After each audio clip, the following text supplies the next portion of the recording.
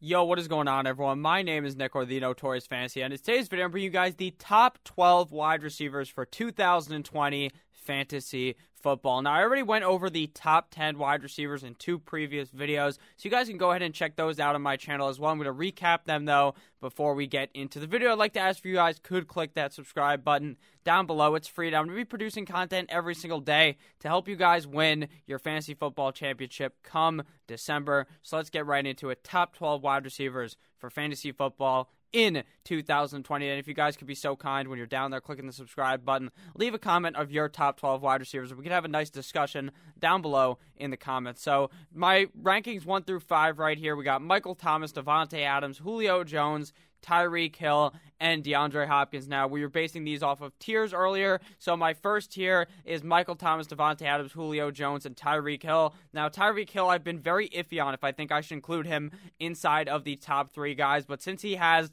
that game-breaker skill where he could really put off a game where he wins you the fucking week by scoring like 35, 40 points, I think he belongs up there with the big dogs at 1 through 3. So at number 5, starting off tier 2, we have DeAndre Hopkins, and then the next couple of guys, Chris Godwin, Kenny Golladay, DJ Moore, Allen Robinson, and Mike Evans. All 6 of those guys are all in the same tier with each other in tier number 2. So now we're going to begin with tier numero 3. At wide receiver number 11, we have Cooper Kupp, wide receiver of the Los Angeles Rams. FFPC ADP in 2020 is 49.4 FFPC. What that is those are higher stakes types of leagues being played on that website. ADP means average draft position, so he's getting drafted at the 49th pick of your fantasy football draft. He is 6'2", 204 pounds, and his workout metrics are not very hot. 24th 40-yard dash, 38th percentile speed score, 5th percentile burst score, 90th percentile agility score, and a 45th percentile catch radius, but that does not tell the tale of who Cooper Kupp really is. Cooper Kupp is so much better than what those stats will tell you. Now, looking at his stats from last season, Cooper Kupp had an amazing season.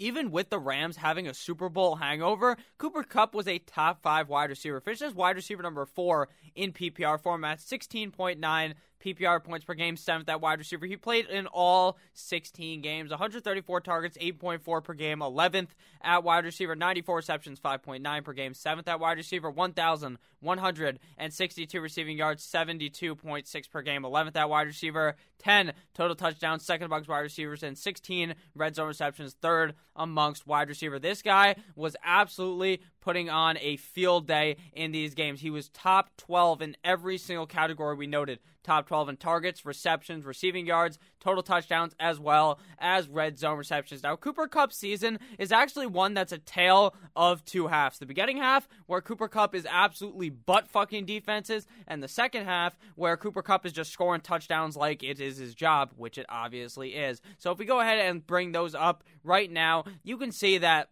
what I just stated was very, very evident. Week 1, 11 points, then 17, 33, 26, 26, and then after week 5, it started to go downhill. 5 points, 11 points, 35, and then a goose egg, 8 points, 9 points, 18, 14, 16, 13, 22. If you notice, all of those games where he's going off towards the end of the year is because he is scoring touchdowns. He even has a game early in the season where he got over 200 yards. He had 220 receiving yards week 8 up against the Cincinnati Bengals. Now, real quick, let's think about what changed between last year and this year for the LA Rams. So obviously they have the same quarterback, still Jared Goff. They change out running backs. They go from Mr. Knee Injury Todd Gurley and they draft Cam Akers, who they believe, and I personally believe, could be a workhorse back. What they also do is they trade Brandon Cooks to the Houston Texans because Bill O'Brien wants all the injured wide receivers. So now what is the offense looking like? They got Goff, Kupp, and Woods. Now, Kupp is primarily that slot type of wide receiver. Woods, the more outside wide receiver. And then they also began towards the end of last year to bring out what is called a 2 tight end set. They're bringing out the plays where 2 tight ends are on the field and 2 wide receivers, as opposed to doing maybe 3 wide receivers, 4 wide receivers. There's all types of different things you could do. But the reason for doing that is because their offensive line sucked the fat one. It was fucking atrocious. It was splitting like the Red Sea so that Jared Goff was getting put on his ass every single game. So how do you solve this? The 2 tight end set, that means that one tight end is probably going to act as a blocker. He's going to come off the line and try to save Jared Goff's ass by blocking. The other tight end is going to go out there and ball out. That's why we saw Tyler Higbee getting a lot more use deeper down in the season, because he was in on these 2 tight end sets. Now, Brandon Cooks leaving is actually excellent for Cooper Kupp and Robert Woods. Them both. I actually think Robert Woods is going to have a great year as well, but Cooper Kupp just seems to be the super safe guy. This guy is a straight-up beast on the LA Rams. We saw a few years ago, Cooper Kupp was easily one of the best wide receivers in the league, and now he has stayed as that. He actually broke out my freshman year of college, which was in 2017, and he has just been a beast ever since. I think we see an amazing version of Cooper Kupp this year, a receiver who is going to be seeing a shit ton of touches in an offense that is very well run. Obviously, you didn't hear a lot about Sean McVay last season. Last season, no one was talking about him because he wasn't playing all that great. They kind of figured out how to stop Sean McVay, and then what Sean McVay did, he changed. He figured it out. He's a smart guy, so now they run into 2 tight end sets. So we can actually go back into the stats that I was just talking about earlier about how his first part of the season is really good, and then the end, it was kind of a bit verklempt. It was a bit fucked up. So if we look at Cooper Kupp's stats, in split is the first 5 games of the season, week 1 through week 5, and the rest was the last 11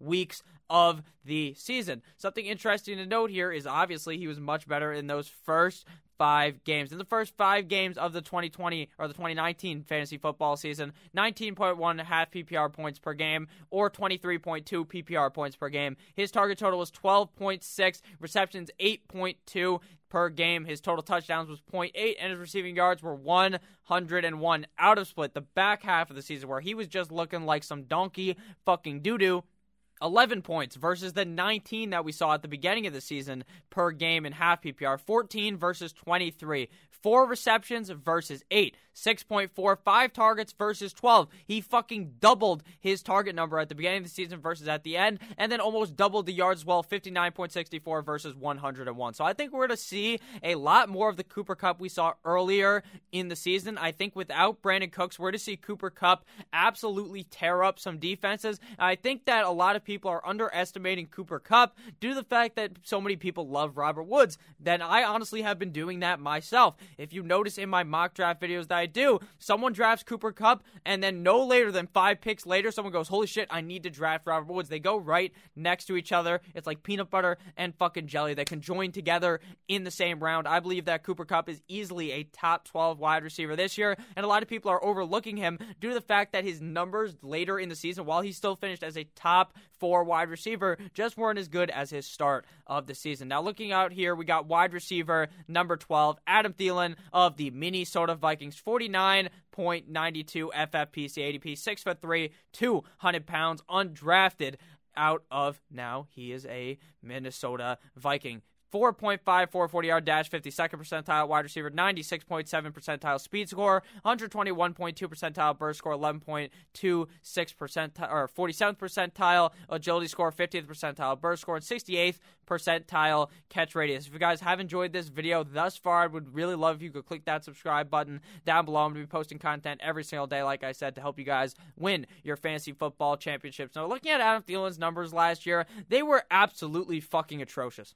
Adam Thielen only plays 10 games, finishes as wide receiver number 63, 11.4 PPR points per game, 42nd at wide receiver. As Kirk Cousins would say, you don't like that. 48 targets, 4.8 per game, 81st at wide receiver, 30 receptions, 3.0 per game, 81st at wide receiver, 418 receiving yards, 41.8 per game, 76th at wide receiver, 7 total touchdowns, 13th amongst wide receivers, and 5 red zone receptions, 42nd amongst wide receivers. So what caused Adam Thielen to miss time, and why did he not look like that alpha wide receiver that we're used to seeing out of Adam Thielen? If we look at it here, we can see that he had a thigh hamstring sprain. Grade 2 happens week 9, I believe, up against the San Francisco 49ers. He misses 4 games, and then after that, his numbers looked absolutely atrocious. Looking deeper into that, the first 7 games is before his injury, the last 3 is without, and that's what really drove his numbers down. 7 games before he ended up getting hurt from weeks 1 to week 8, 13.56 or 13.53 half PPR points per game, 15.46 PPR points per game. His receptions was 3.86 per game, 0.86 touchdowns a game, 5.71 targets, and 55.86 receiving yards. But once he came back from his injury, he faltered like no other. He's like trying to put a baby on ice skates and try to have him skate around the hockey rink against fucking Wayne Gretzky. 3 games after that, his injury, 1.57 half PPR points per game, 2.0 PPR points per game, 1 reception per game, 2.67 targets, and 9 receiving yards. So obviously that really tells the tale of the back end of his season not being too good. But before he got hurt, he was playing very good. So what happened from Minnesota back then to Minnesota now? Minnesota then was a very heavy run team. They love to run the rock. Now, I don't think that necessarily changes. I think it might actually go back a little bit. Now, obviously, right now, I have no fucking clue about Dalvin Cook. I'm just going to assume that Dalvin Cook plays a majority of the games. He may end up getting hurt like he always does, but I'm going to assume that they figure out this holdout stuff. So they're going to run the ball a decent amount, but they get rid of a big piece in this offense. They get rid of Stefon Diggs, and they ship his ass to Buffalo. They send him to the frozen tundra, even though it's already fucking frozen in Minnesota. So how does this affect Adam Thielen? Adam Thielen, to me, was always the key wide receiver on the team. He was the number 1 wide receiver for Kirk Cousins. But now with this move, it makes it so that he is clearly the wide receiver 1. He's the best option to throw the ball to unless you dump it off to Dalvin Cook, to name some guys around him. Obviously, they drafted Justin Jefferson, so you might be thinking, oh, Justin Jefferson could have a great year with the Vikings. I think he could have a decent year, but obviously that doesn't necessarily mean that, oh, this is going to be like Mr. Stefon Diggs is still there. No, it's not. There's no one around him that is an amazing pass catcher, an elite talent like we've seen out of Adam Thielen. I really think that Adam Thielen is going to see an enormous amount of targets. If you notice, actually, back when Stefon Diggs was on the team, Kirk Cousins does this thing that makes no sense to me. He puts on the laser vision, the laser fucking goggles, and he literally aims at one wide receiver for the whole game. So it's either going to be the Stefon Diggs game or the Adam Thielen game. I've actually noticed that because it just happens. We saw deep last year, once Adam Thielen got hurt, Stefon Diggs was putting on amazing fantasy performances, and I actually think that's what we're going to see from Adam Thielen all season long in 2020. Now, I understand that this team is going to be running the ball at a decent amount. I already talked about it. I think they are going to decrease the amount they're running, especially if Dalvin Cook ends up missing the beginning part of the year, but Alexander Mattison is definitely a talented running back at that.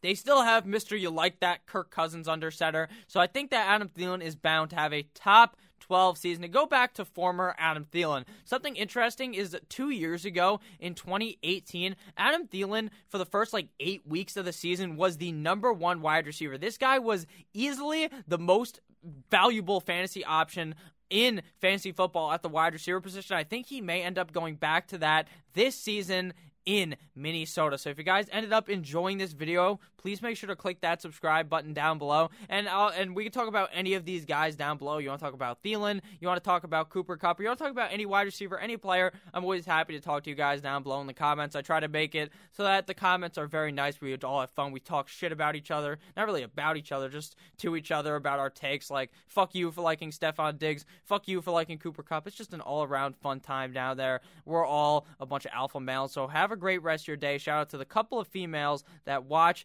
these videos. I love you all. Have a great rest of your day. Make sure to click that subscribe button and click on one of the videos on your screen right now. See you guys tomorrow with yet another banger of a video. Goodbye.